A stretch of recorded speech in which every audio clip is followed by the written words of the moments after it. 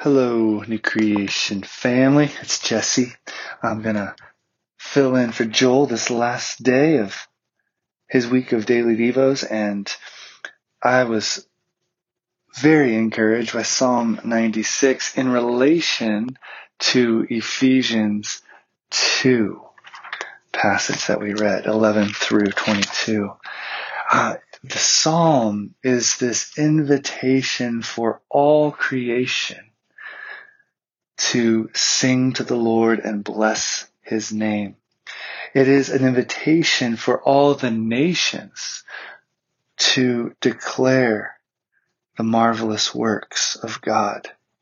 And I love verse 11 through the end. Let the heavens be glad and let the earth rejoice. Let the sea roar and all that fills it. Let the field exult and everything in it. Then shall all the trees of the forest sing for joy before the Lord, for he comes to judge the earth. He will judge the world in righteousness and the peoples in his faithfulness.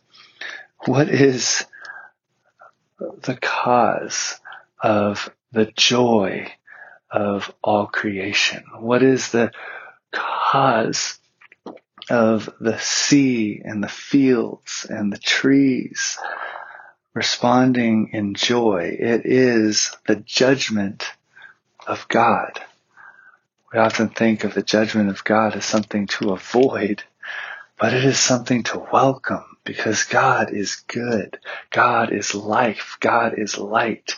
God is Jesus, and Jesus comes to judge the world, and that means to bring healing and restoration to all creation and to all relationships. And this is where we get into the Ephesians passage, this epic passage.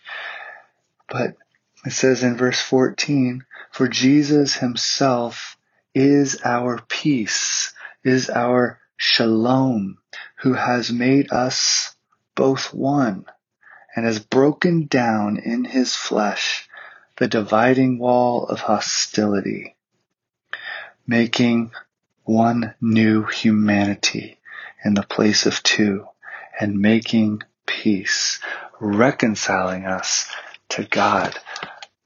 Why does all creation rejoice at the judgment of God? Because the judgment of God is in Jesus, and in Jesus all things, all relationships between all things and people are being healed, have been healed. The wall of hostility has been broken down in his very flesh by his death through his resurrection. And as he reigns at the right hand of God, we anticipate the full judgment of God because of Christ.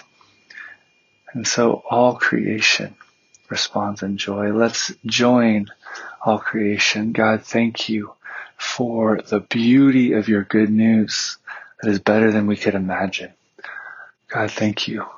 May we join the trees and the fields and the wind and the waters in praising your name and anticipating your healing judgment.